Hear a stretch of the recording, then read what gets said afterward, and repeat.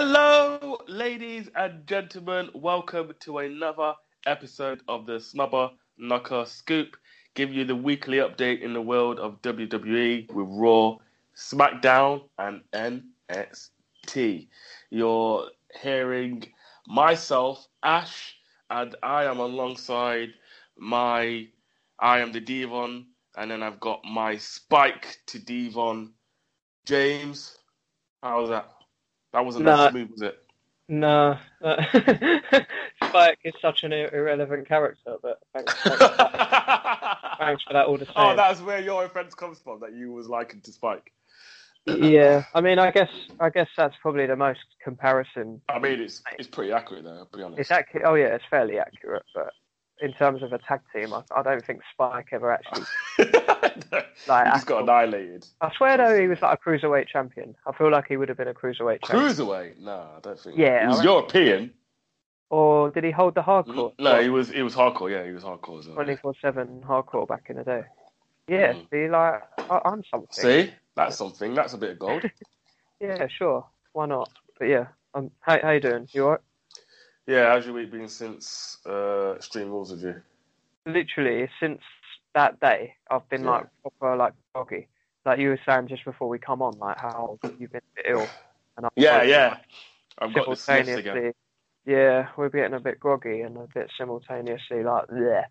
I mean, you say you don't know how it come on, but I definitely think someone sneezed in my face the other day. I can remember it pretty well. Bloody hell. I know, and I was like, at the time, I was like, I'm going to get ill, aren't I? And now here I am. So, see how long this lasts. But you know when you can only you can hear yourself in your own head.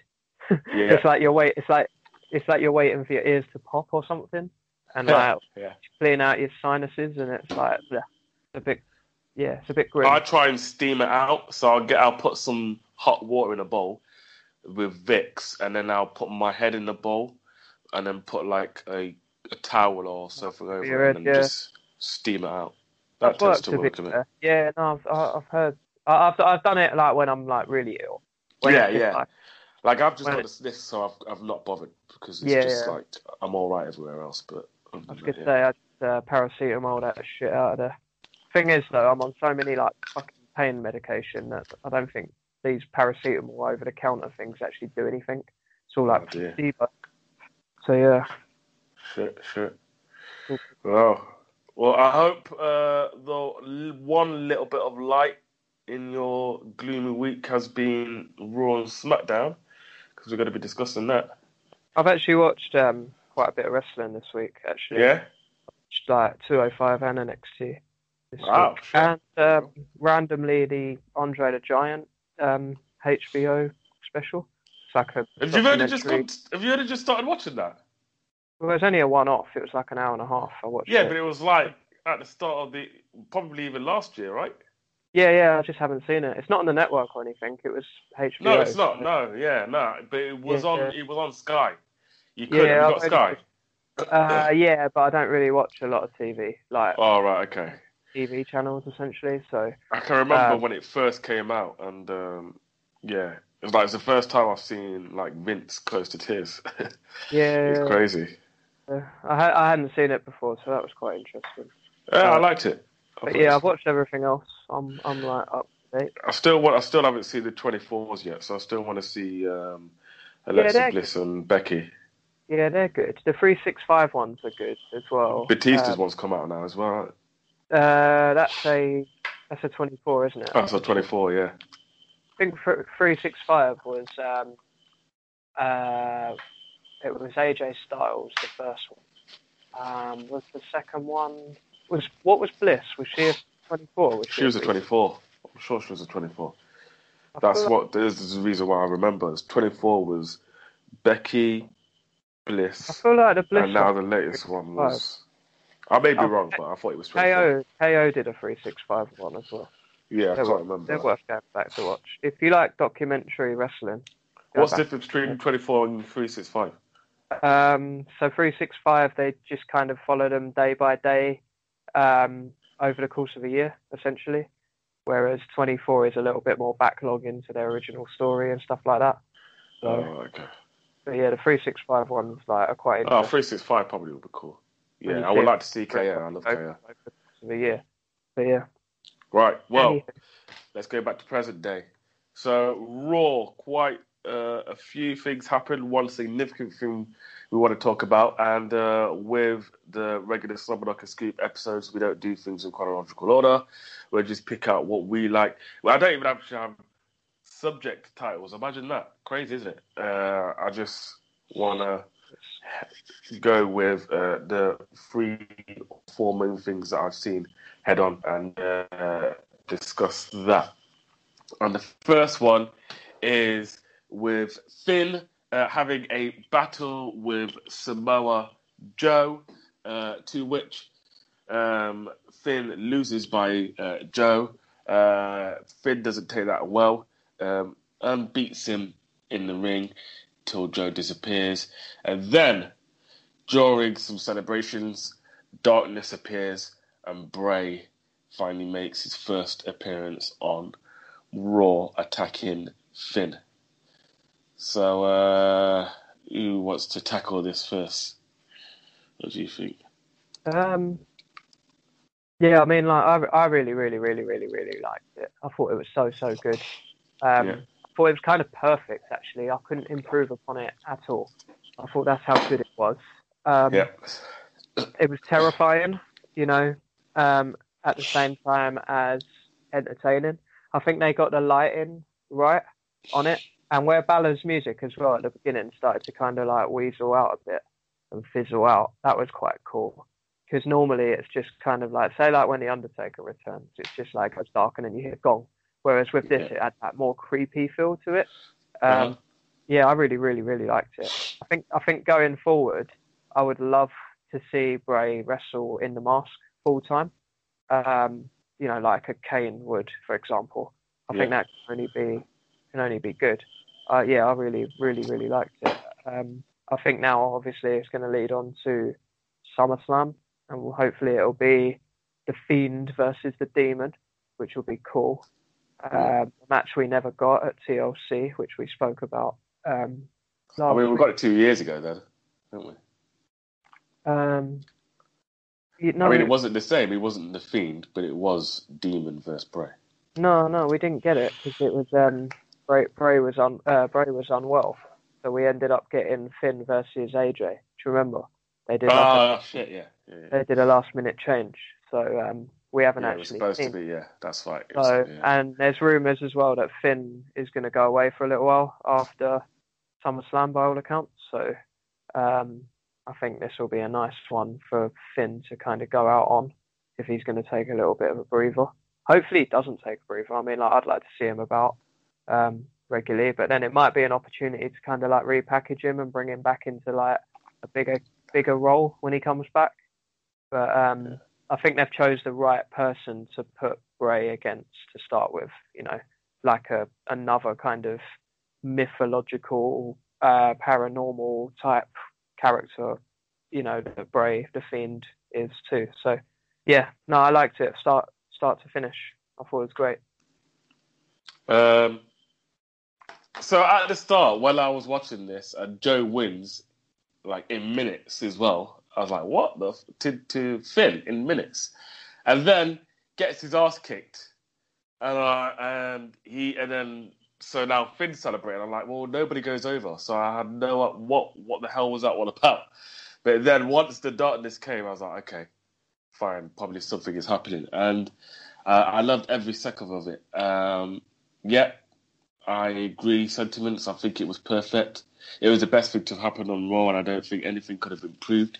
It wasn't too long or too short. The timing was just spot on. And I saw this on social Twitter. I actually saw this on social media and Twitter.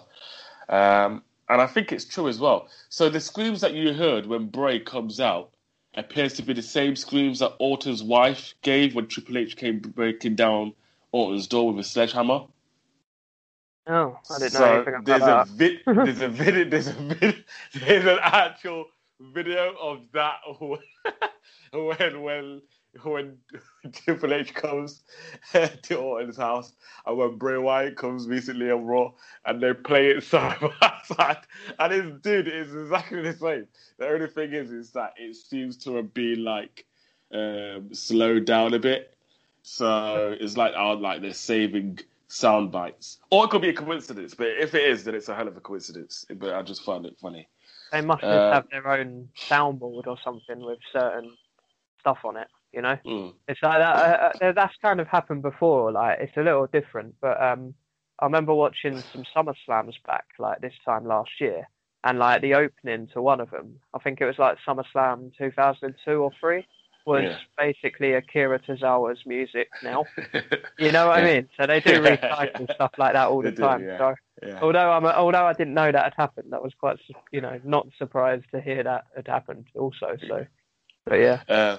Anyway, it seems like the right time to schedule Demon Finn versus Fiend. And from the reports in the room, Finn has requested time off after SummerSlam. So this looks like a way almost guaranteed, although nothing is guaranteed, that this will put the Fiend over, because he will beat Demon Finn, and then Finn's going to take time off. And that should really then begin the oil in the cogworks for a feud with Taker. Wyatt needs to have a final showdown at WrestleMania where Wyatt wins and then Taker retires once and for all, like handing over, like the crown of darkness to the Fiend. I think personally that would be the perfect ending type of thing. I don't know what you think, but yeah, I think this would be great. Wyatt just needs to go on a winning streak. They dropped the ball with him too many times, and for this guy to keep being so creative. I mean, it was champion at once though. Yeah, but what, to lose it at Mania? Yeah. He won it at Elimination Chamber, and then lost it at Mania. So his title reign is so insignificant, just for the sake of putting Randy Orton over. That was one of the most criminal booking procedures I've ever seen. I was like, why the hell did Randy Orton need to go over? Yeah, but you just hate Orton. No, it's not even the case, though, is it really? All right, I don't like to hold my hand and say I don't like Orton. But that particular scenario, why did it make sense for Orton to... No, absolutely. I agree. It made no sense whatsoever. Even Orton fans were saying to me, I can't believe he won. Bray needs to go on a winning streak and actually be a top character. And to be honest, I wouldn't oppose it. You don't need to be champion to be a top character. When you think about how many title reigns, say, John Cena has compared to The Undertaker has, compared to how long Undertaker was in it, compared to how long John Cena was in it, Undertaker can get by with different characters and different stories, It doesn't need to be centralized around a title.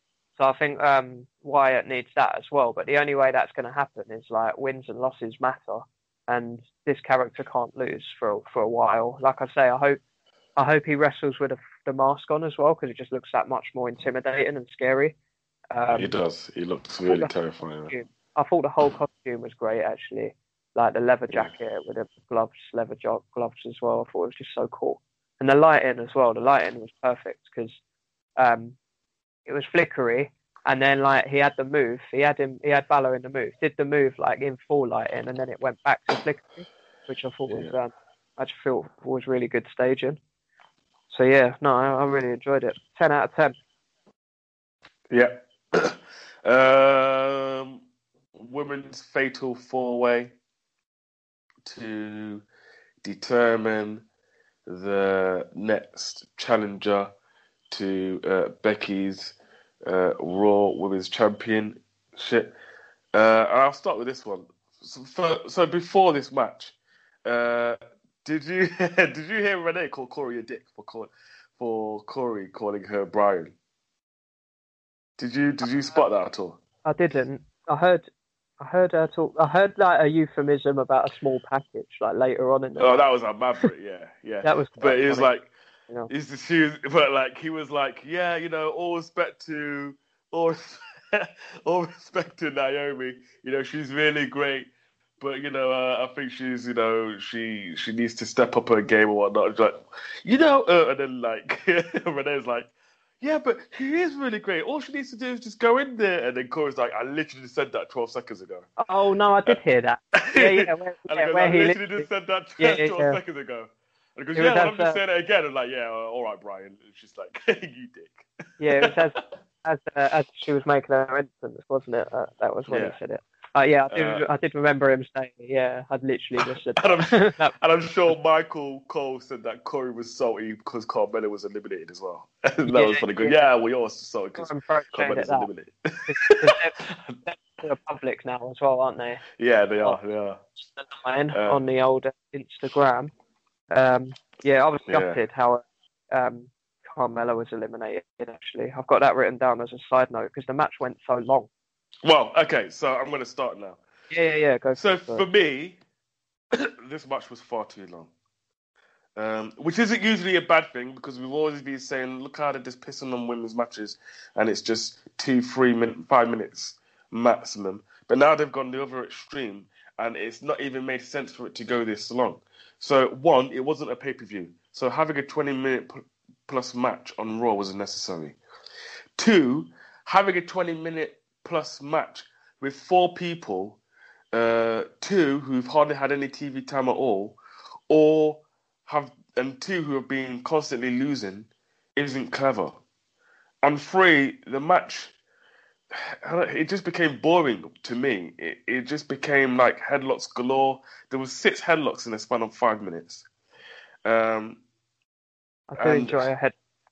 Yeah, but I mean, just in general, the women's wrestling has been booked like garbage since WrestleMania. And that's not on the women's superstars. That's just on creative. So there was no surprise that the crowd didn't care. Like there was no Liv Morgan on there, no tag defense. So just to say about the crowd, quick.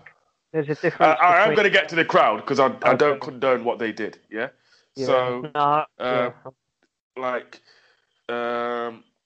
so that's one thing. The booking. Why did they need a SmackDown wrestler to be a contender in the match? Why didn't they put Sarah Morgan in there or Dana Brooke?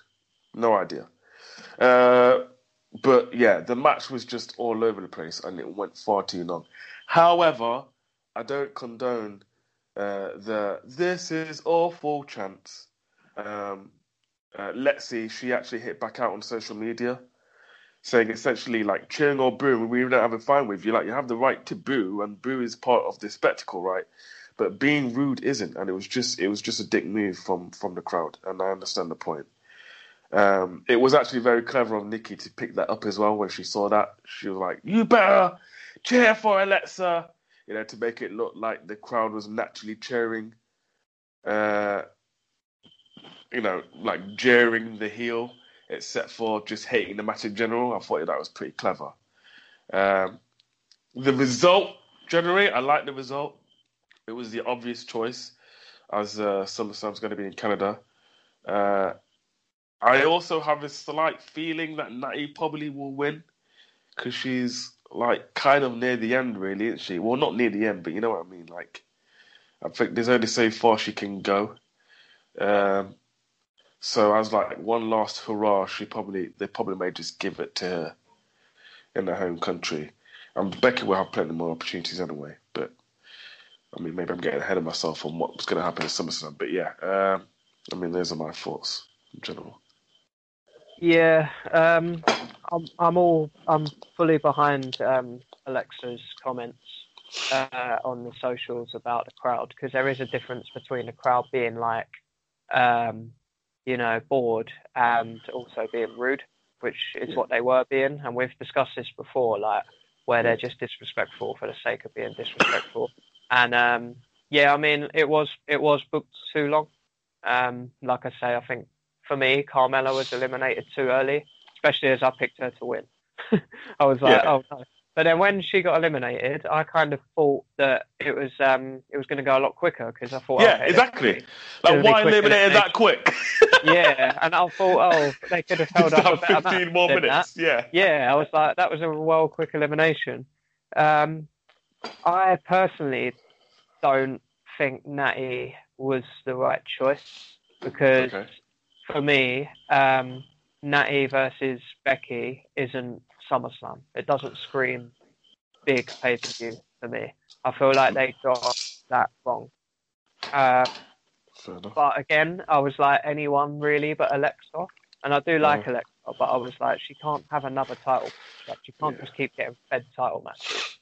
I think in terms of the best match, I think it would have been Naomi, which would have been a better pick because she's like athletic and stuff and just more entertaining to watch.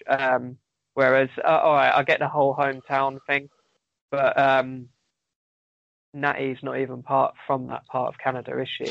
She's from like a different town or a different city, and it's like, it's in Canada though, isn't it? It's in Canada. No, but it's like me saying, oh, it's like us being like, oh yeah, we're gonna win the title in Manchester, but we couldn't give a shit about Manchester. Do you know what I mean? Yeah, but that's not how it works in WWE when it's going international. They don't give a toss where you're from. As long as you're in that country, then it's all game. Like and this shouldn't matter because it's a non-issue. But just as an example, when they did, was it Super Showdown and Mansoor won? Yeah. Right? Yeah. Like, but he's not in that part of Saudi. Who gives a shit? No one cares about the different parts of Saudi Arabia. They're in Saudi Arabia and he's in Arabia, so that's why. I guess so. It's just, I think just because it's like North America and it's like Canada's second biggest, their second biggest market, and then we're probably the third, So I was like, in that sense, it just seems like a bit lazy that they've put like, oh yeah, let's put a Canadian in the title match, like it just seems a bit sad to me because that's the only reason why she's getting the title shot, So, I mean, you were guessing ahead. I mean, I don't think Becky will lose because if she has no belts, like by the next big pay-per-view after WrestleMania, you've not done something right there, You can't just have her beat Ronda Rousey at WrestleMania, be like a legitimate like badass basically, and then lose by the next pay-per-view. It's just ridiculous as far as I'm concerned. Like the next, but she hasn't lost by the next pay-per-view. She's had it considerably a lot of pay-per-views. No, but I'm saying like the next big pay-per-view because a lot of casual fans. Oh right, yeah. They'll be like, oh, SummerSlam this week, and now the first thing they'll see is they go, oh, Becky's only got one belt after closing out Mania, and then if she loses that belt on SmackDown, they'll be like, on SummerSlam, they'll be like, what the fuck was that, So I think Becky needs to win it and like hold the belt for like, I would have her hold it until next Mania, to be honest, just to keep that legitimacy. So that's my but then what's where would the investment be in Action? Where would the what? Because you still want to where would the investment be? Because you would still want her to win, and to lose it at WrestleMania would just be bollocks. So they'll be like, well, she's always winning, so who cares? There's no investment in the match. No, but you can say that about anything in context. You could say that about The Undertaker going into a WrestleMania match. Realistically, he's not going to lose, So it was like... Well, he has done. Well, yeah, he did eventually, but you'd say for all those years, you'd be like, where's it? Especially when he was fighting like Triple H and Shawn Michaels back to back. You'd be like, why would you lose this one? He wouldn't. So what's the investment, So I do think...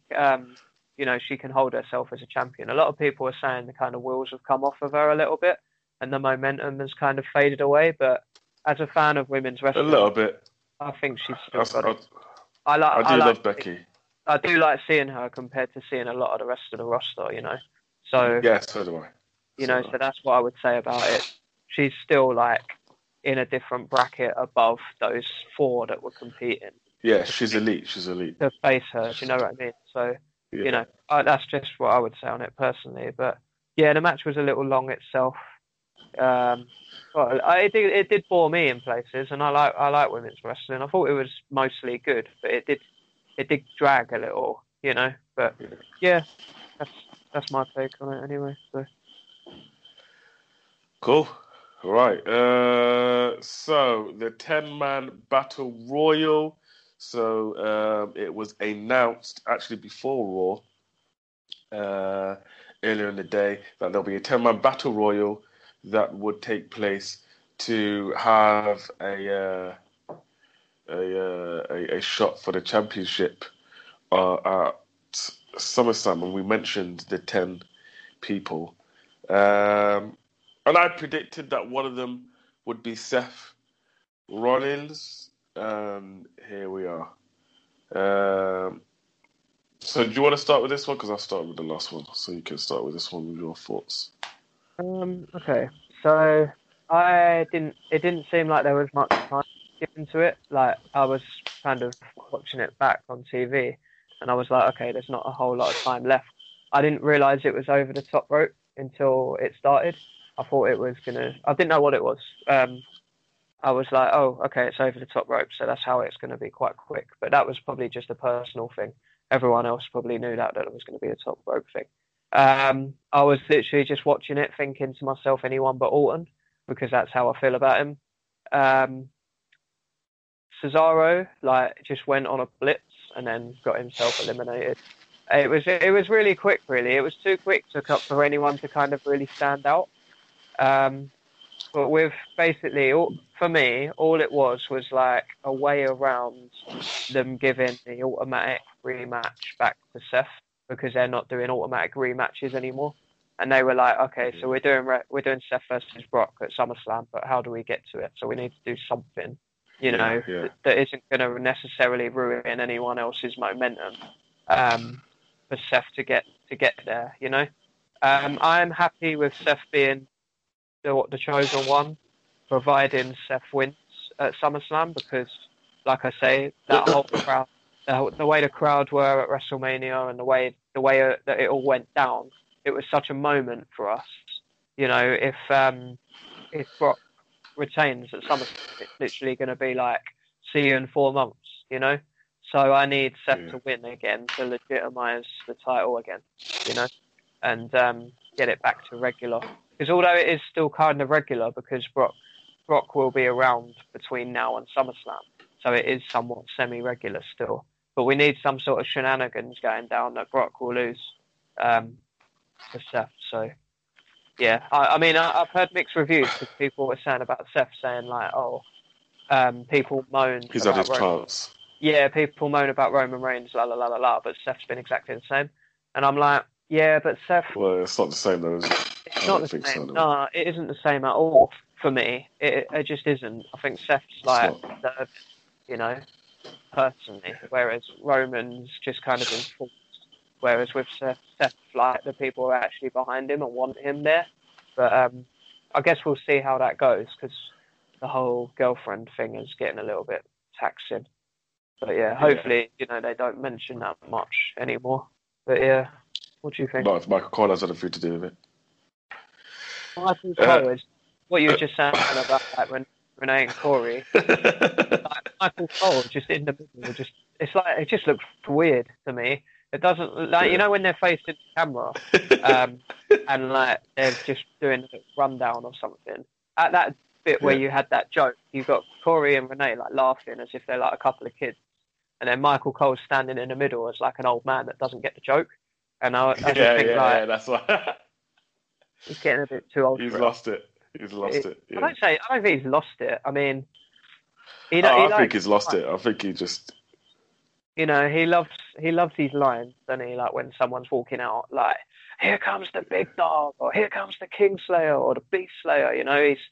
He's good at that, I guess. But I find him a bit irritating nowadays. So... absolutely right in regards to the turn of the match.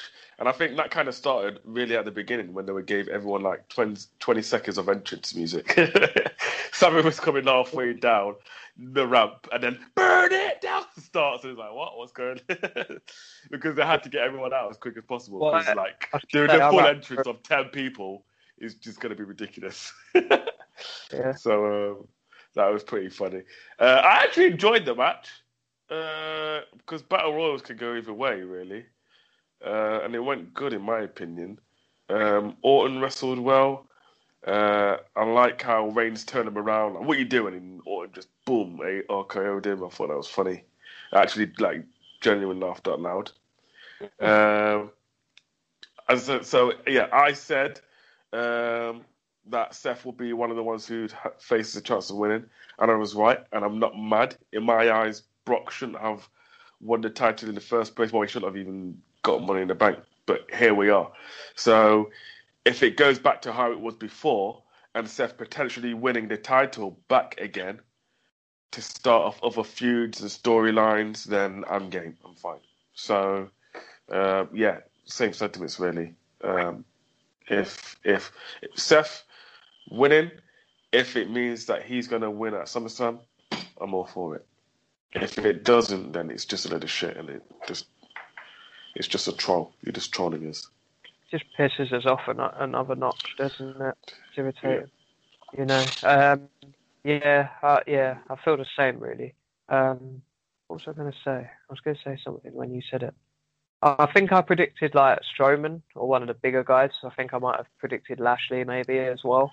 I think that's what I would have liked to have seen, like just a little bit of a revamp personally.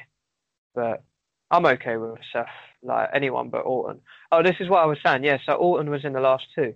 And I was like, I shat myself at one point when Orton slithered back in. I was like, don't you fucking dare. You know, anyone but Orton. I don't even care. Like, I would rather have like Big Show return than see Orton.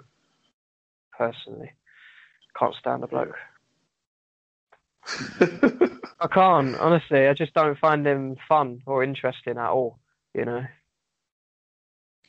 Well, you gotta love the RKO there, don't you? Even though it's a glorified stunner. It's a good move. Like, it is a good move. I mean, DDP always did it better.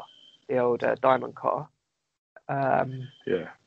I do like where it comes out of nowhere, like and like you know, I think the best one he ever did was like to Evan Bourne, who was doing like a shooting star press and he caught him.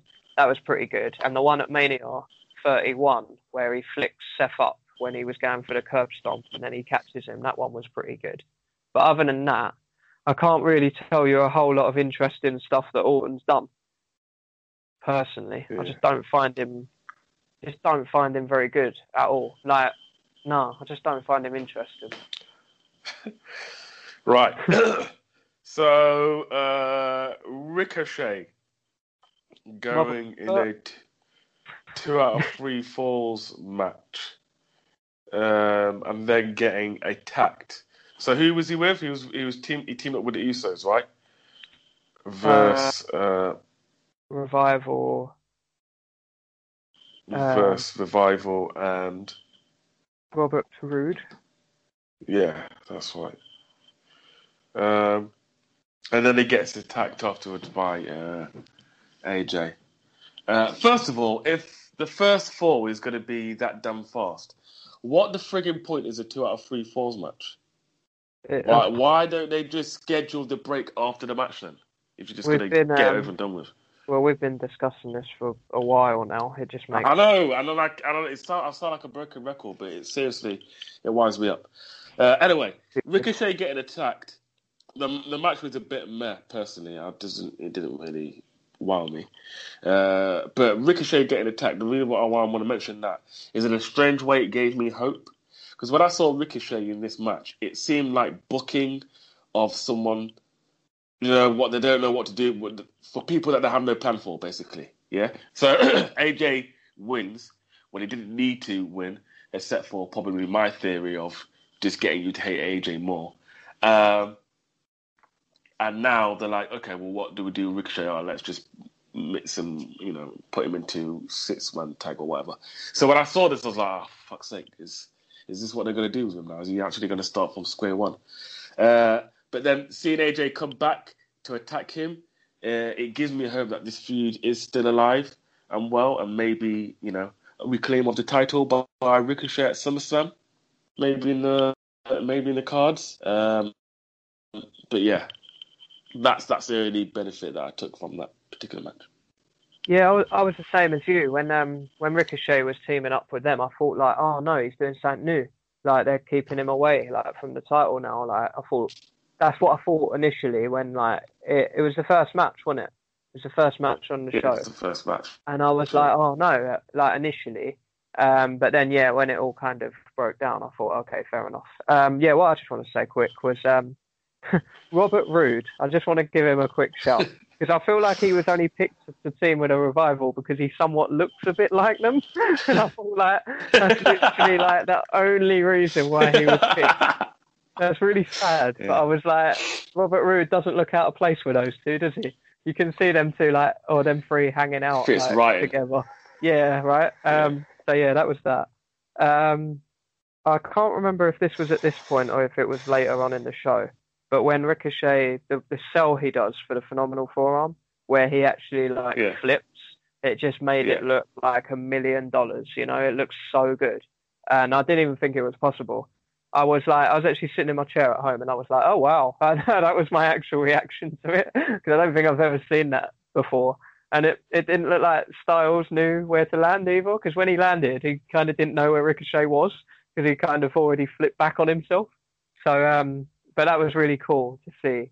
Again, it looked like something out of a superhero movie, you know? It looked really good. I liked it. But yeah, I'm glad this is going on still. It might be a case of they hot potato the US title for a little while, you know, say beats him at SummerSlam, gets a pop at SummerSlam, but then loses it at the next one again. You know, it keeps them flowing until they do something extra, you know, because I'm still hoping that, you know, we might get the club versus Undisputed Era or something, you know. I've actually got a theory about this as well. So whilst we're on the topic of the club, well, everyone seems to be saying like, oh yeah, like Survivor Series because it's team versus team. What about War Games instead? Why do Undisputed Era have to come up to the main roster? Why can't the club go down to NXT and face them in War Games? How much funner would that be? Yeah, no, that's a genuine point actually. You heard that here first, guys. I mean, if that ever happens, because I feel like Triple H and Shawn Michaels and whoever else is running NXT will just book that shit so much better, and it would be better on an NXT than it would be on a main show. I just think that would be the way to go. And War Games is at the same weekend as Survivor Series anyway, right? Yeah. As far as I know, which is November-y time, as far as I know. But yeah, we'll get to NXT a little bit later anyway. So, anything you've got extra for Raw? Got any notes? So Drew McIntyre versus Cedric Alexander. I liked the little promo at the beginning, but I thought it was a good match. I liked it. You know, some people I saw on social media were like, "Oh, why is Drew fighting Cedric? Like, what's the point? Why is he fighting a nobody?" I'm like, guys, fucking look at the bigger picture, man. I'm just happy to see Drew without Shane for once. And also, it's good on the other side for Cedric to get some airtime. You know, all in all, it was positive. Like, there was no like negative from this whatsoever. It just shows that you just can't please some people some days. One day they're like, give wrestlers a push, and then the other day they're like, oh, why is Drew fighting a nobody? So there was no harm from this match whatsoever. I thought it was harmless fun. I like the little surprise win. You know, this. I mean, I don't know whether it will go anywhere. I'm not investing in it much for it to go any deeper. But if they do, then let's see where it goes. But yeah, good for both of them doing something, you know, out of the ordinary, so to speak. I just want to pick up on two little things that you said, highlight them. You just said harmless fun, and then you said I don't know if it goes any further. So I agree with you in the sense that like it's something new and it's a bit fun, la la la la.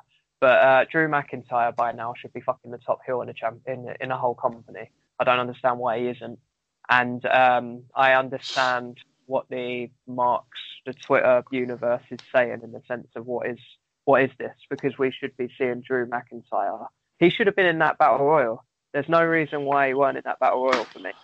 Big E in there is... Yeah, it makes no sense. Like, Drew's an absolute monster. And I like Cedric as well. I think Cedric's great. I remember watching him in the Cruiserweight Classic, and when Triple H come out and put his arm around him and pretty much said, "I've signed him," you know, everyone popped, including myself watching it at home on TV. You know, I was like, "Yeah, sweet." But Drew McIntyre is like, you know, he's a totally different weight class to start with, and he should be up there fighting. He should be fighting Lesnar at SummerSlam for the title. You know, legitimate fight. Get it on. You know, I would rather see something like that personally from Drew. I just think he's when he come back to NXT and was like an absolute boss. That's what I want to see out of Drew. Just think he's got that potential, you know. But yeah, I do also get what you say in the harmless fun. Yeah, I know, but you know, there's sometimes people criticize. It can't be intense. It can't be intense all the way through Raw. I get what you're saying, and Drew does need his push. But having this match with Cedric and Alexander doesn't take any away from Drew, nor does it stop him or have a blocker from him having anything serious in the future. Do you understand? This is a Raw episode, and there will be many more, right? Yeah, for now it works. So it's like... For now it works. Like, live in the moment. Stop fucking complaining. And I complain a lot, so it must mean something when I say, like, look at the bigger picture with things. Yeah. With Drew, he's away from Shane, so that already is a benefit. And Cedric is getting a bit more airtime, so... Yeah, no, I was going to say, like, I do agree with all those points. I just think, like, Drew should be, like, main eventing. Yeah, he should be. Closing out the shows, you know, whether it's with Seth or Brock or whoever. But, I mean, someone like Drew should be winning the Royal Rumble, really, you know? Someone like that, personally. Yeah. You got any other... No? The Miz TV segment with Dolph. It seemed a bit pointless to me. I've seen it. It did. It seemed a bit pointless. Although when Miz called Dolph out about his loss, and it was like, yeah, that was lost. That was bad. It was Goldberg bad. That killed me. I literally roared out. I literally roared out laughing. I'm like, this is why he's a comedian, because that shit was that killed me. Yeah, that but again, like, the whole point of this, like, a Dolph versus Miz at SummerSlam, wouldn't you be pumped for that? I've seen it. Like, literally, there was a whole series of it, like, not too long ago. Like, literally within the last 2 years, there was a series of them two, where it was like careers on the line and all that sort of stuff. And it's just recycling, like, something that is two safe people that they can put on the show that will highlight, like, the second W in wrestling, you know, like being wrestling on the show. But to be honest, by the time SummerSlam comes round anyway, they would have booked the show so heavily that it'll end up on the pre-show, you know. So I don't really want to see it again personally. Like, not really that bothered. You say you've already seen it, but then we've already seen everything anyway. So I said which is what I just said. I want to see Drew McIntyre versus Brock Lesnar, but I don't get that. I get the WrestleMania rematch. I didn't ask for. Exactly. You know, so yeah. So I'm just putting it into context for everyone. So I sent a tweet to James, and this is the reason why he's saying it, is that right now, as of July 2019, is exactly the same as 2017. So Brock Lesnar as Universal Champ, AJ as US Champ, New Day was Tag Team Champions, and Kevin Owens having a feud with Shane McMahon. And Finn Balor and Bray as well going at it too. So, yeah. It's like November 2017 or something, isn't it? It marries up to, apparently. I don't know. So the tweet said. But, yeah, I just think it's lazy, personally. I feel like they could do better, you know, do something a bit different, you know. Like, as well, people do all this, like, fantasy booking and all the rest of it, and it's like, when they sit down in an office and look at who they've got on their talent and, like, who they've got as a champion and stuff, you know, it's like we say, like, about wins and losses matter, and it's like, why haven't we seen, like, maybe something like Drew McIntyre and Samoa Joe for, like, the top title? You know, that's a match that we haven't seen before that would probably be really good, you know? But I don't know. waste of time talking about it, really. Yeah, that's far too idealistic, mate. To be honest When we with you. get to Mania and we're seeing, the showcase matches, as I always call them, like on one side you've got a legend and on the other side you've got a current roster guy. WrestleMania 33 was a perfect example of that, where you had, apart from the Brock and Goldberg match, which was just sort of like the one-off, you had like Reigns, the new guy, versus Undertaker, and then you had Seth Rollins, the new guy, versus Triple H. And it was just like, I think every match was pretty like that. There was like, even down to like the tag team, where you had the Hardys come back to win it. They were like. So you're mentioning that because you was there as well, weren't you? Yeah. I was at 30, and I remember like going into it, not being too pumped about it. No, honestly, like I thought like it was gonna drop. Like I thought, this is gonna be like the worst Mania. I wasn't looking forward to it really. I was looking forward to the trip more than, because it was in Orlando. I was looking forward to the trip more than the actual show. But then the show actually delivered, so I couldn't complain too much, So, that was anyway. SmackDown. I've actually got one last thing for Raw. I mean, I don't know. Okay, go. Sorry, go. Yeah. Mentioning, but the Luchas being in like a somewhat competitive match for once. But they actually showed off their ability, which was quite nice, rather than all the gimmicks and all the stupid stuff. So I've got two theories on this. One, only for them to lose again. Well, yeah. One is because they need to lose, and they need a 3-person team to lose. That was my first theory. But my second theory as well.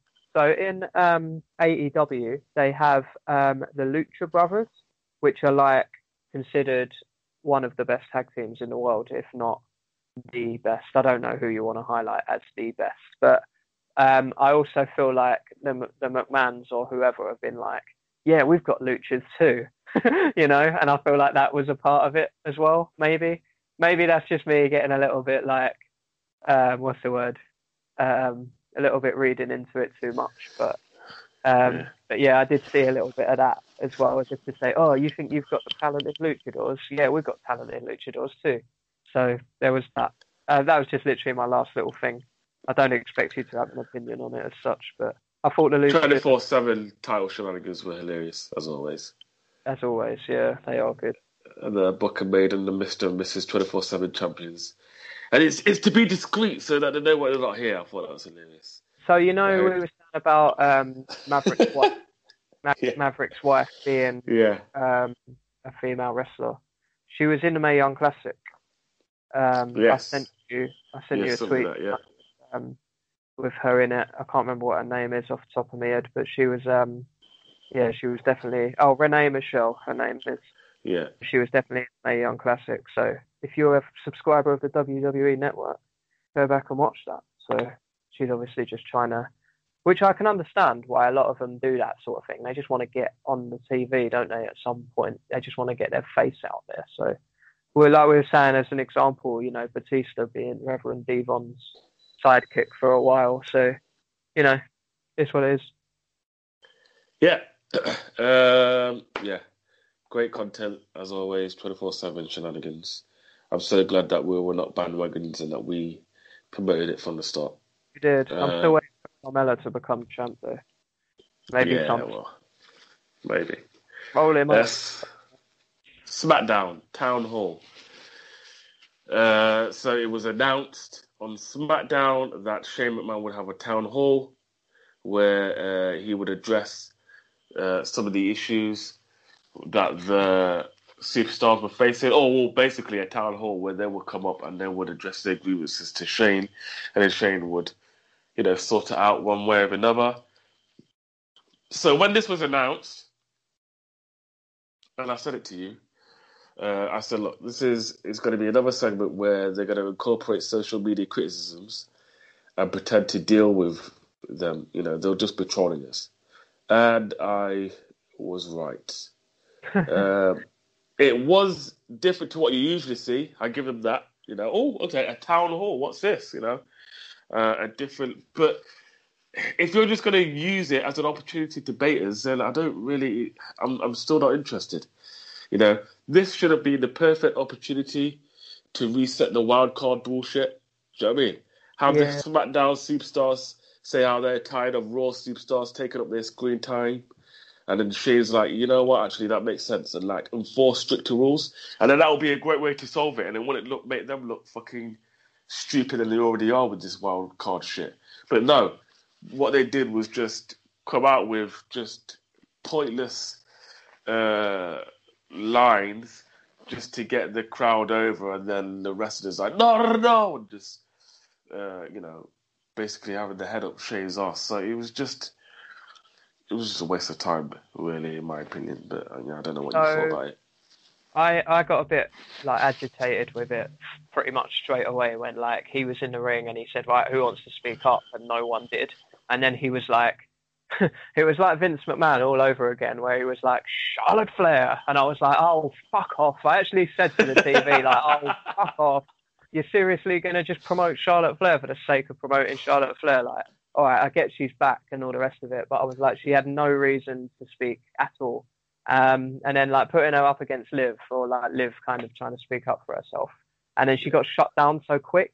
I was like, oh, that's not cool. I actually felt this episode of Raw, SmackDown, like absolutely buried Liv Morgan. Gutted for her, because I was saying like a few weeks back how she should just come back and boss the women's division and be like a contender from the get-go. And instead, it's kind of, she's come back and now has been like, oh, I've got to rebrand myself and go away again. They've really fucked her up as far as I'm concerned. I'm not happy about that at all. Because I am such a fan of women's wrestling in general. Fucking hated that. Who else spoke? Roman Reigns spoke for no real reason again. None of them spoke for any real reason. Come on. That's what I'm trying to tell you. It was a waste of time. It was proper pointless. Yeah, I was like, it was a waste of time, to be honest. It was a waste of time. It was just a load of shit. And that's why I said, like, it was different. Oh, okay. But if you're not actually going to bring anything to the table, then just fucking save your breath. We're not interested. Yeah, it was a waste of time. But, like, totally, to be honest. So, did that flow, if I've got this right, did that flow into Cesaro versus Aleister Black? Yeah. All right, so I've got a thing about this, right? It went to an advert break, and then we saw Aleister Black's entrance, and then we saw Cesaro's entrance, and I was like, I swear Cesaro was already out there. I was like, why has he gone backstage just to come back out again? That made no sense to me for him to have an entrance. I thought he might. Yeah, well, he asked for a match, and he goes, okay, you will get a match. But the match was immediate, and I was like, it's immediate. I was like, why the hell does Cesaro, has he gone back to come back out? He went back with the rest of the superstars, and then he came back out. Like, I don't know. Oh, it was so weird, because he was already walking to the ring. He was talking to Shane. And that's why I was like, he was halfway down the ramp. And I was like, why the hell did he go back? I don't know. It was just a moment of confuses him for me. So, yeah, it's very strange. That rematch of Extreme Rules was basically what it was. I'm not going to complain about it. It was one of my favourite matches on the pay-per-view. So to have it again on SmackDown, great. Of course, it was one shade toned down on brutality as compared to the pay-per-view match, but it's still entertaining nonetheless. Now, I said that Aleister Black should have won Extreme Rules because that would have made sense. But I would like to have seen Cesaro win this one. At least then the feud wouldn't have looked as one-sided, and it would have kept it alive a bit. Do you know what I mean? Yeah, but for him to lose, to ask for a rematch just to lose it, I thought, well, come on, fucking do him a bit more better than that, man. It's fucking Cesaro. Yeah, definitely. Even the playing field a bit, Yeah. I did like the finish though, where like he kicks the mouth guard out of his face. It's brutal. I felt like when I saw it on the slow motion, I was like, you can clearly see Cesaro spit it out rather than it kind of looked like it was kicked out. But I get what they were going for, and that's just me being picky. But I did like it in general, where he, kicked the mouth guard out. But yeah, I'm the same as you, where like if this rivalry is going to be taken seriously, it needs to kind of be one and the other to make out like they're even, rather than just be like, oh, Aleister Black's 7-0 up, because then it don't wash with the fans at all, does it? So no. But yeah, I like especially because we know who Cesaro is. Do you know what I mean? So you can't like bury someone and then think we're just going to be fucking okay with it when we know what they're capable of. Yeah, definitely. Like the Bar is one of the most successful SmackDown tag team champions of all time. So to now get one half of that, just getting annihilated, like, when is he really like being put over on a serious level for a while? Andre the Giant Battle Royal WrestleMania 30. God's sake. I Exactly. still feel like So you mentioning that is fucking even depressed me even more now because look how long ago that was. 5 years. So For sure. yeah, whatever. Right. So going back to Liv Morgan because it goes in this order and we don't usually do it in order, but I'm just really like that. So Charlotte versus Liv Morgan. Charlotte is back now after spending some time away to be with her boyfriend. She is back. But he's been around, which makes no sense. So like, I think his mum died or something like that. right. About 3 or 4 weeks ago, and so she was away for 2 weeks with him. But then he came back 2 weeks, and she came back 2 weeks. But the thing is, he was televised and she wasn't. She was in like dark matches and shit. Yeah. I don't actually have a problem with Charlotte being back. Don't get me wrong, because she does put on good matches, and I'm not. Yeah. I mean, necessarily bothered. I get your gripe with Charlotte, but to have her like non-existent is just not going to happen. So, but like, just have to get used. She had to beat Liv Morgan, didn't she? She just had. Yeah, of course she did. You know, and but I'm like, she's not going to lose against Liv Morgan. And I'm like, why the fuck did she have to win for no reason? I was like, just let Liv win on like a roll up or something. You know, like Liv Morgan's had that same kind of character since NXT. You know, like, all right, she didn't have like the blue tongue and the pink hair in NXT, but she had like the same dress sense and stuff. And I've always quite liked that about her. Like, she's always stood out in that sense. The fact that she's like, oh, I'm going to go and be more serious and leave and come back, I'm not sure I like. Obviously, we'll see down the line in a few weeks' time when she returns back, and we'll see what she's going to be like. But it's just another way of like, oh, Charlotte's back, by the way, and she's won again because Charlotte's back. You know, I was like, oh, yeah. And just want to say like quickly about the women's matches on SmackDown. So there was 3 women's matches this week, and like, as much as I'm a big advocate for women's wrestling, each match was like 2 minutes long. There's no point in having 3 matches. Just have 1 or 2, you know, and give them time. But if you add all those 2 minutes, that's a good 10 minutes there, mate. Yeah, but well, no, that's not accurate. 6 minutes they got. But, but really, right. Give or take 2-3 minutes. That's what. Yeah, but the point I'm making is like have like a 10-minute match. It's like they didn't learn their lesson from Raw to learning their lesson from SmackDown. So it was like, oh, we'll give the women on Raw 20 minutes, but then we'll give them 2 minutes on SmackDown. And I was like, what the hell's going on here? It's like they shit in the bed and they panicked when they saw the complaints of Raw. They thought, okay, let's just put it back to 3 minutes again. Well, more like, oh, let's take it back 10 years and give them like 2-minute matches again. That's what it felt like to me. I was like, oh, for goodness sake, you know. But, so in regards, sorry. No, I was just gonna say it's nice to see more women on the show. Don't get me wrong, but like alternate, like week by week, rather than be like we've got to get them all on one show and give them 2 minutes each. Just like pointless to me. In regards to Charlotte versus Liv, I thought it was a good harmless match. I'm glad to see Liv back on the screens again. You know, we were speculating when it came to the Ember Moon on who she's going to choose that it would be Liv, and it wasn't. But the fact that she was still on SmackDown meant something. So I'm still thankful for that she was still back despite not being in the role that we thought she was going to be in. And she had a good showing. She had a really good showing. You know, the timing was great. I didn't expect her to win against Charlotte, but because it's Charlotte, and yeah, I mean we saw Cedric Alexander have a surprise win against Drew, but again that had context in because he embarrassed Drew last week. So to have him win, to still have one like middle finger up to Drew was a further way to keep that momentum. Where here there's no contest whatsoever. It's just, all right, do you want to fight? Yeah, let's fight. Charlotte is obviously going to fucking win that match. However, saying that, this, you know, Charlotte was right. You know, I'm going to be real. I it lessened the sourness from that match anyway for me, because it gives me hopeful for the future that this isn't over. She's gonna get a bit more brutal than she was, and we're gonna see more Liv in the future, which is only a good thing, right? So, yeah. I mean, I agree with that sentiment. I guess in the sense of, we're gonna get a new and improved Liv, like we're gonna get a better Liv, but. Charlotte hasn't changed anything, has she? Like, in however long she's been away, it's like, I come back and win now. That's what she does, and I'm like, okay, this is boring to me. Like, why? But yeah, it's just yeah.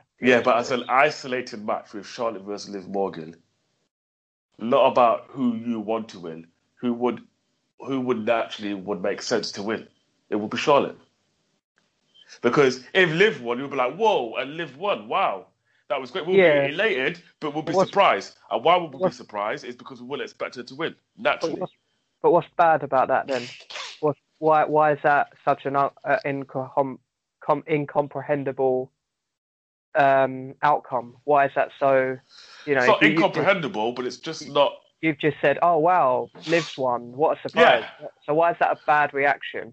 It's not a bad reaction. I just said that would be a pleasant surprise. Yeah, so I don't understand what you were trying to say. But you will be pleasantly surprised. You if Liv won, you'll be like, yeah, of course you should win. It's Liv. No, not necessarily. No, you wouldn't. Anyone that would watch that match and Liv winning, and they'll be like, yeah, that makes sense. Liv winning Charlotte. Is fucking lying. They wouldn't. Everyone would be like, whoa, Liv won. That's great. Okay. Like we would be happy. Yeah. But we wouldn't be normal as if Liv should win because she's on that same caliber as Charlotte is. We wouldn't be like that. I fully get that. I just don't understand why that makes it okay for Charlotte to beat her though. Because Charlotte's got absolutely nothing going on, and like Liv is trying to like. But it's just a one-off match. None of them have got anything going on. They've both come off.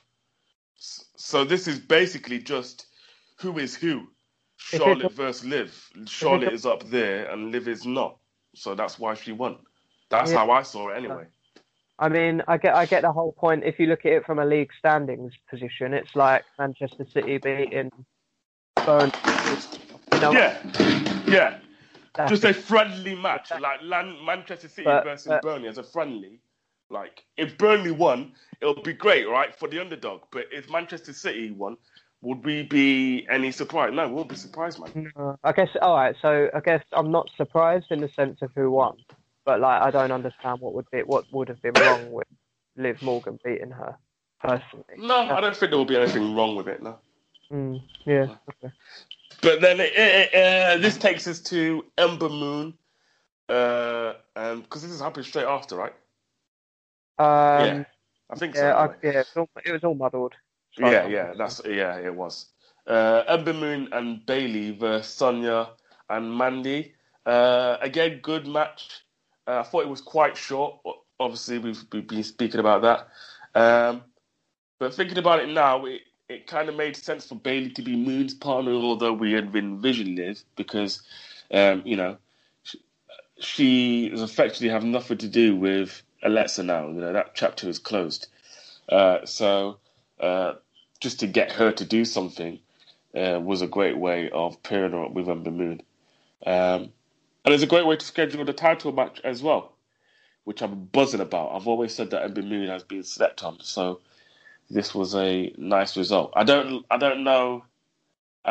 not sure. I'm not sure about the way it was booked.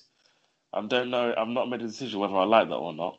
Like, you know what? I'm going to give you a title shot. Oh yeah, thanks. And like, well, like, are you going to go at it, or like, is there any? At least with Natty, she acknowledged she was her friend, and Becky did the same. But she was like, but friends aside, I'm going to fucking destroy you for my title because it's my title and I love that more than anything else. But with here, it's like, I'm going to give you a title shot because you deserve it, And it was just a bit washy for me. But, Ember Moon, putting that aside, Ember Moon facing Bayley for Women's SmackDown Championship for for SummerSlam is a good booking for me. Yeah, I agree. With Bayley and Ember Moon screams SummerSlam women's title match to me. Yeah. You know, like where I said the other one didn't, this one does. Because as well, like they haven't properly gone at it before, from my memory. I feel like they kind of passed each other in NXT, but not like got it on as such.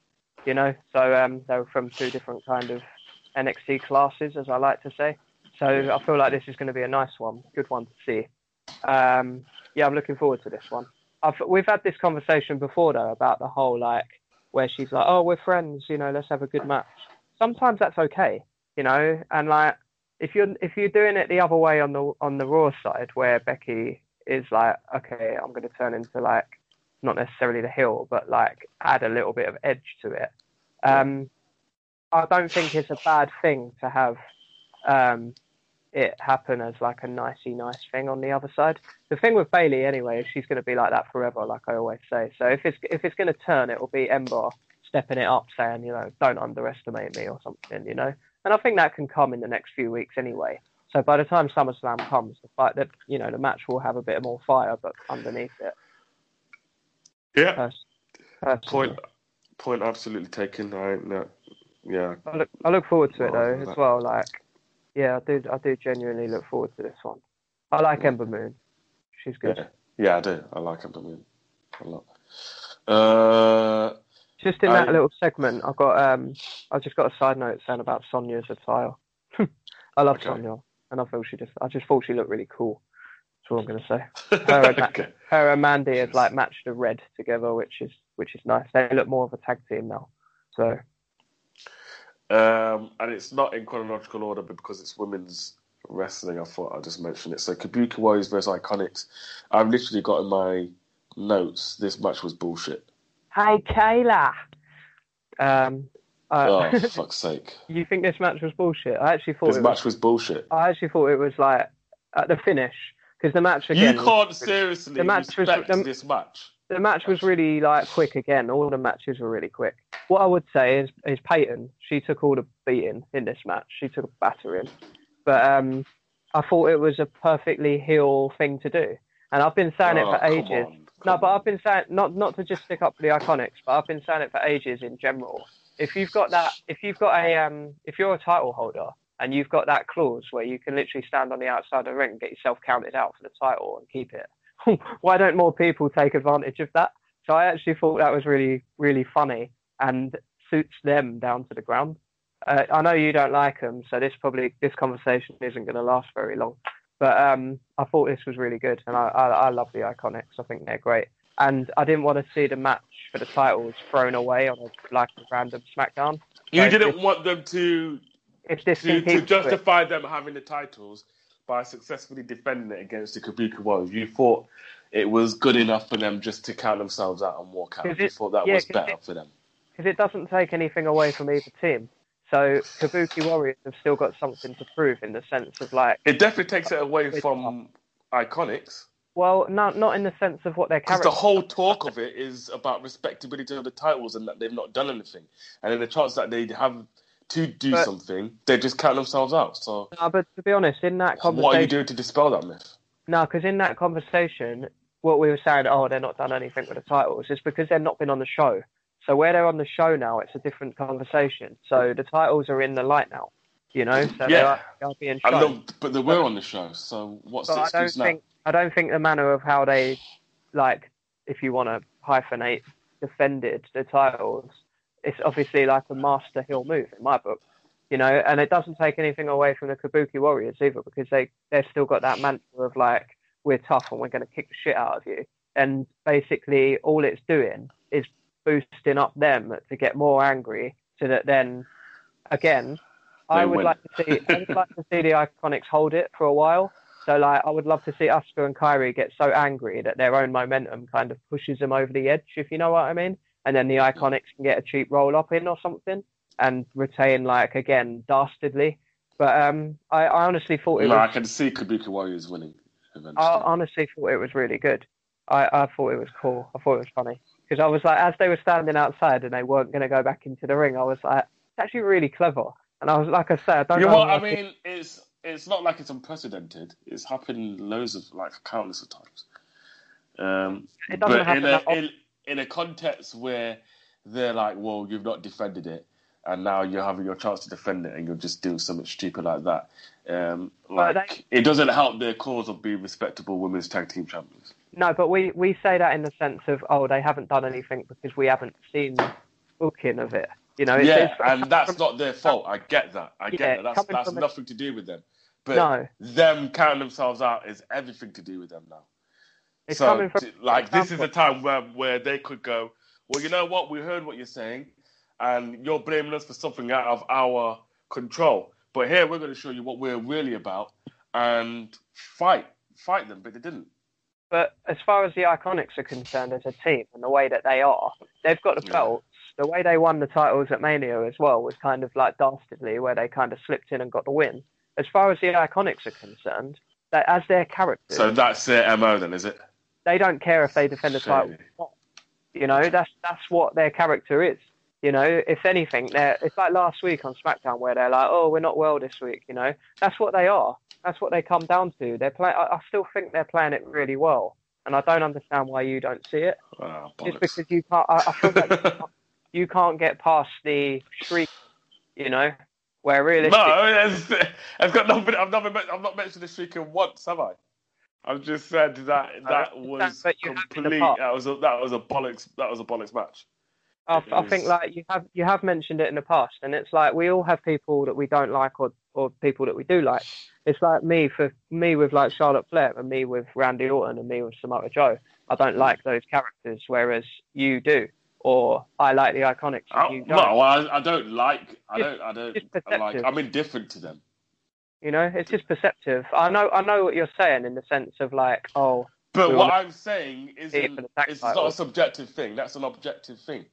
That's clearly ontological. That is like, you should be defending. So defend. It's not like they were forced into defending their titles this week, and they did, and they retained. That's the bottom line of it. You know, again, as characters, they don't care how they retain. They just want to keep hold of their titles. That's all it comes down to. Like any heel would, you know? That's how I see it personally.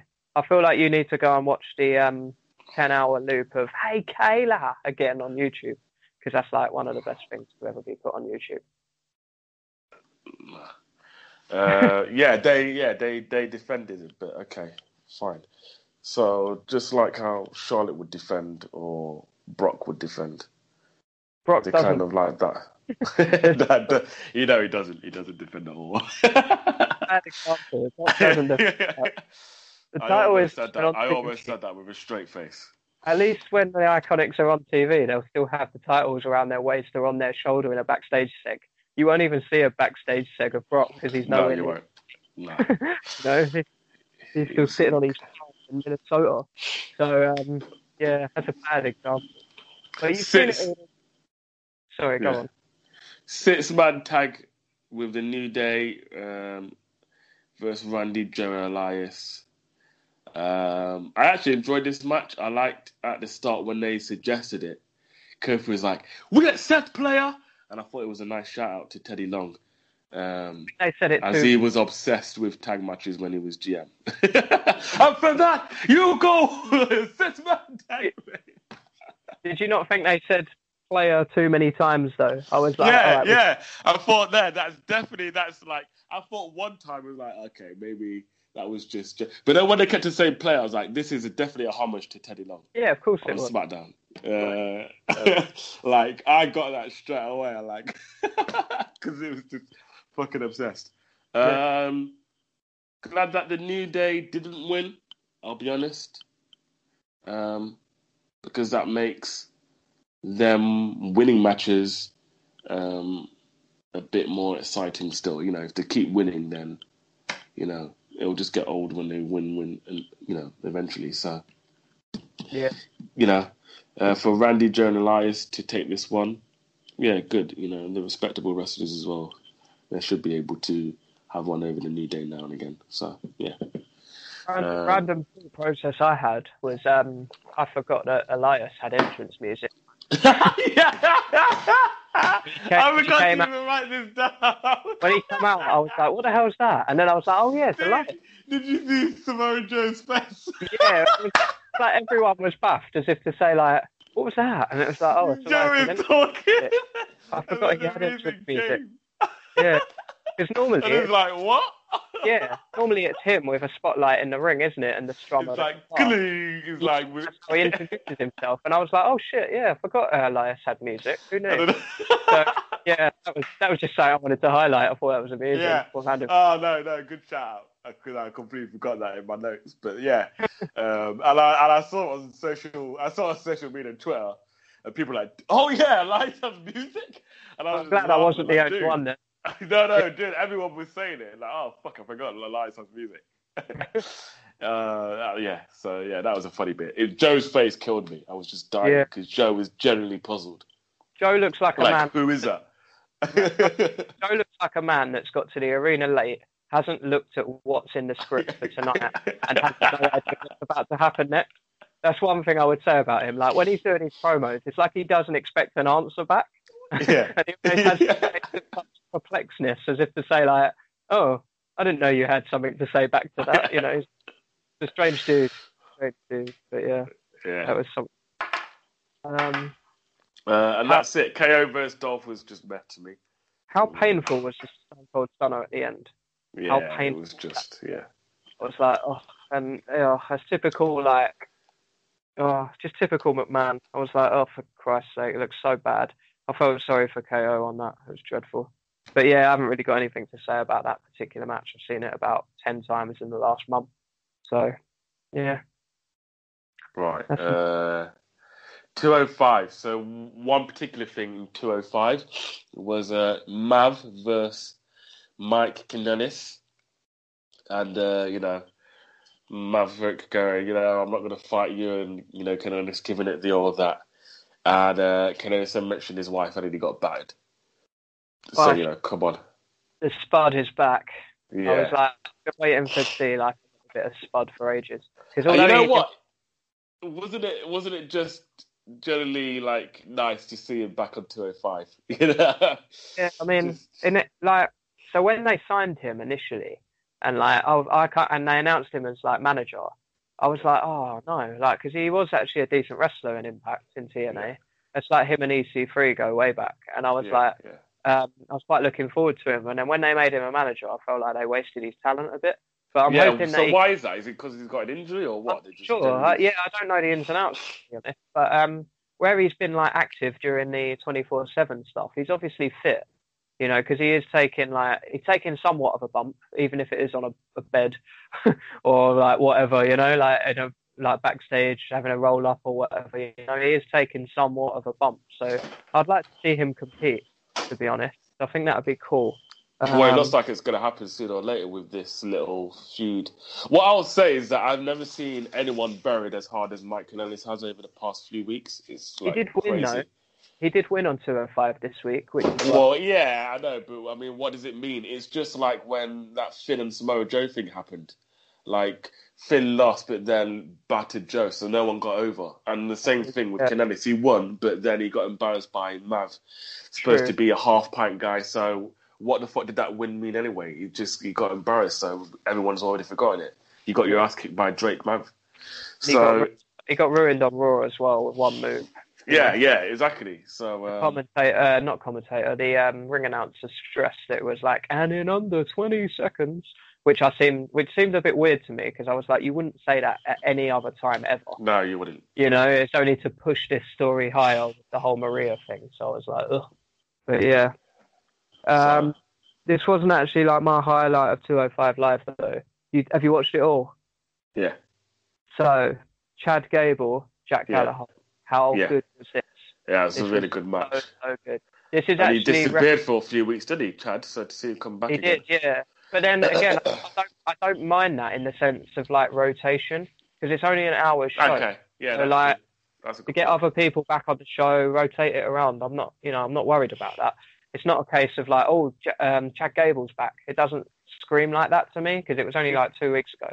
Yeah, I mean, you say that though, but then we had the Singh brothers for like 2-3 weeks in a row.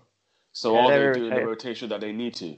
Probably not, but they're quite irritating actually. But nah, if you want to watch like a wrestling match this week, this is the one to Yeah, watch. this is a brilliant match. Brilliant match. So good. Yeah, it was probably up there with like one of my favorite actual in-ring matches of the year. You know, that's a bold statement, but it was actually really good. I've just got so much time to watch Chad Gable, like he's just that good. So yeah, definitely. I mean, when we do pick of the week later, this is going to be down as like my actual in-ring content pick of the week. So I'll just mention. Well, you only get picked one pick of the week. I know. So it's either this or Bray Wyatt. And I mean, exactly. I'm picking It's definitely Bray. not going to be. So, but yeah, no, I just wanted to give a shout to that match. Like, it was actually really, really good. I might actually go back and watch it again. That's how much I enjoyed it. Yeah. I'm hoping we might get it again next week or the week after or whatever. You know, it is top level match. You know, it was good. So, I didn't catch up with NXT this week. So anything particular that you want to point out? NXT was actually quite good. So, you know, Kushida, the guy who comes out like Back to the Future. He kind of laid down like an open challenge, so to speak. And the man that answered the call was Apollo Crews, and he got such a pop, literally a loud. Yeah, like they loved him at. He came back, did he?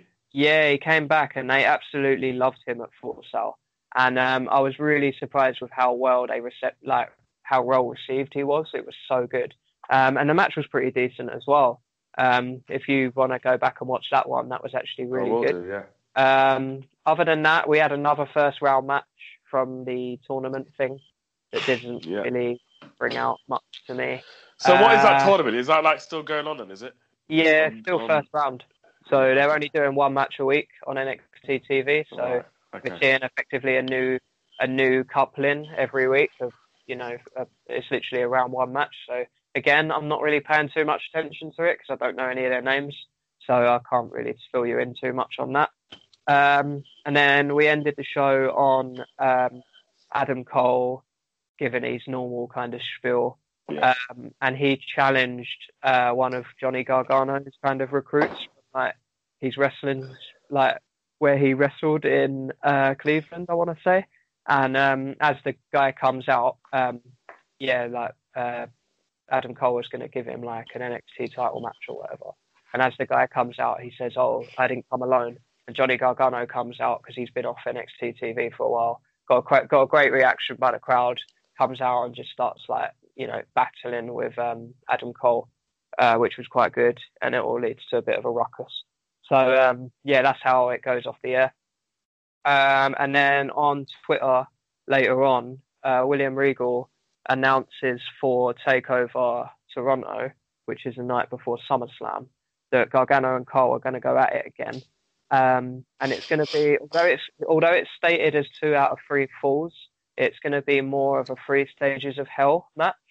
So Gargano gets to pick one, Cole gets to pick the other, and then in terms of stipulation, and then if it goes down to a third, Regal's picking it, the third stipulation. So because I was thinking, like, we've already kind of done the 2 out of 3 falls thing with Cole and Gargano, so I was like, how can we make this more like in depth, if you know what I mean? Like, I felt like we'd gone as far as we could, but the fact that it's going to be 3 stages of hell hasn't been titled as that because I don't know whether or not they're allowed to title it as that.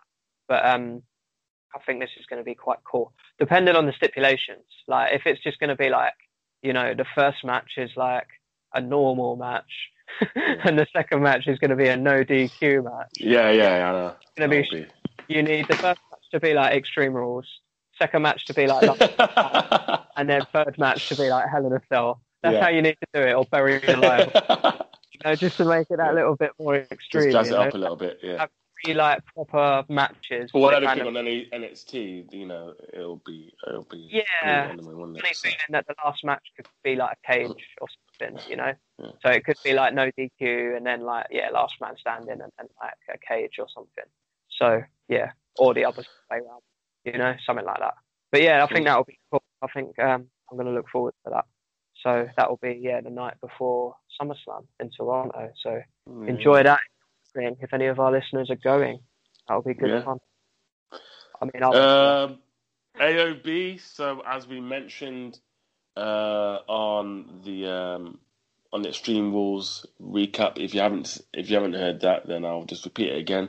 The Raw reunion, which I'm sure you must have known by now, is happening on Monday. So you've got Austin, Sting, Diesel, Hogan, Bischoff, all of the people that you've seen in the past year or two come back again. Yeah, everyone that was in the 25th Raw anniversary, they'll probably be back. Say, my theory on it is just that Vince McMahon, as soon as they walk through the door, he's going to put a contract in front of them, sign this, so you can't go anywhere else. That's all it's going to be. I don't think it's necessarily like... I don't think he'd have the balls to do that. I think he's going to stop people. And he's got big balls. Because during Fight for the Fallen on Saturday last week, Jake Roberts, being Jake the Snake, he did like a little bit of promo video for the... Yeah, but he sent out a thingy. He sent out a tweet. Like, you're not using me. I've asked you. I've been clean all these years.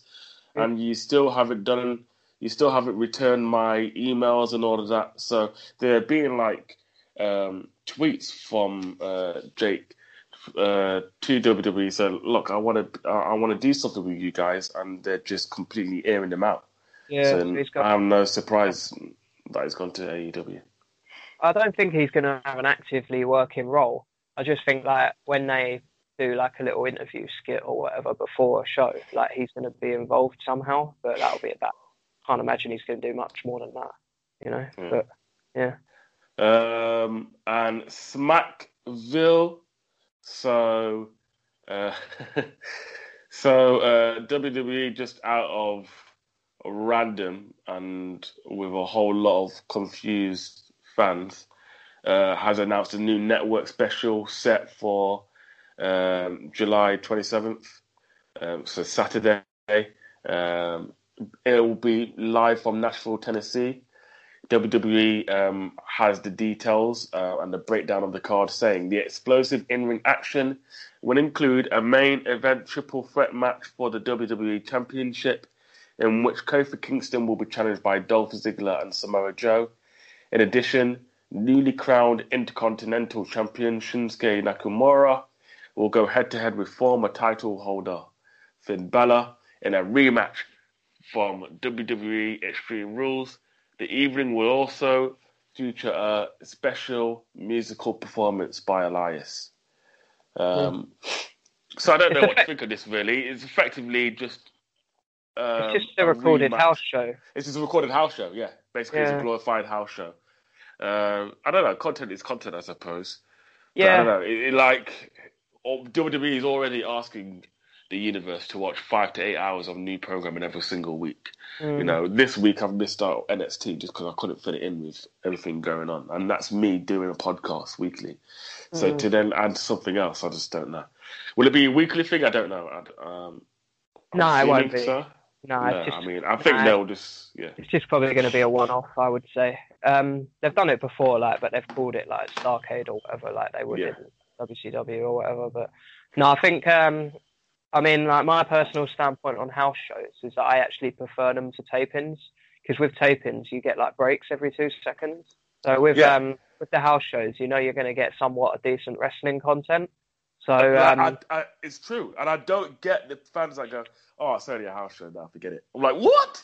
You will get shit that you will never see on tapings. Yeah. Why the hell are you not going to try and seek that out? But nothing changes, but it doesn't matter, man. Just like see some little character breaks that they weren't able to put off on a taping. That shit is just exciting to me personally. We had a ball last year, didn't we? Yeah, when we went in November. I'm gutted that I can't go this year actually, because I'm going to be in Vegas. I'm going to be in Vegas whilst it's on, so I'm not going to be able to make the Wembley one this year. But the house shows are always I find them more fun personally. You always get something a little bit like you say, the title matches, to be honest, you're never going to get a new... Dude, I like, hand on heart, I enjoyed the house match that we went to in November more than SmackDown that we went. Yeah. Especially as The we live shows. especially as we upgraded ourselves by you know, we took it upon ourselves to sort out upgrading. We had a whole row to ourselves. Yeah. You know, like no one was sitting there, and it was no one was losing out. Yeah, we didn't steal seats. And it was like half of the arena was curtains, like you say, because no one seems to give a shit about house shows, but they are actually like a lot more fun than the TV they ones are, I think, personally, you know. But you know what? If no one cares about it, I'm alright with that. It means more future upgrades with for sure, roasting myself. So. Yeah, definitely. So yeah, that's all we've got time for. I hope you enjoyed it. And anything else before we sign off? No, just pick of the week. I think we're both going to go with Bray Wyatt, right? Yeah. Well, I mean, that was given. Yeah, pretty simple one for you guys this week. So yeah. That's all from me. And all from me. We will see you next week, Friday, for another recap of the week on the Snubber Knocker Scoop. See you later.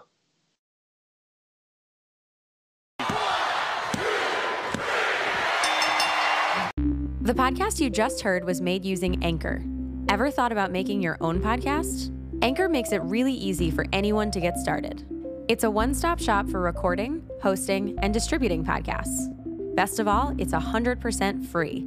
Sign up now at anchor.fm/new. That's anchor.fm/new to get started.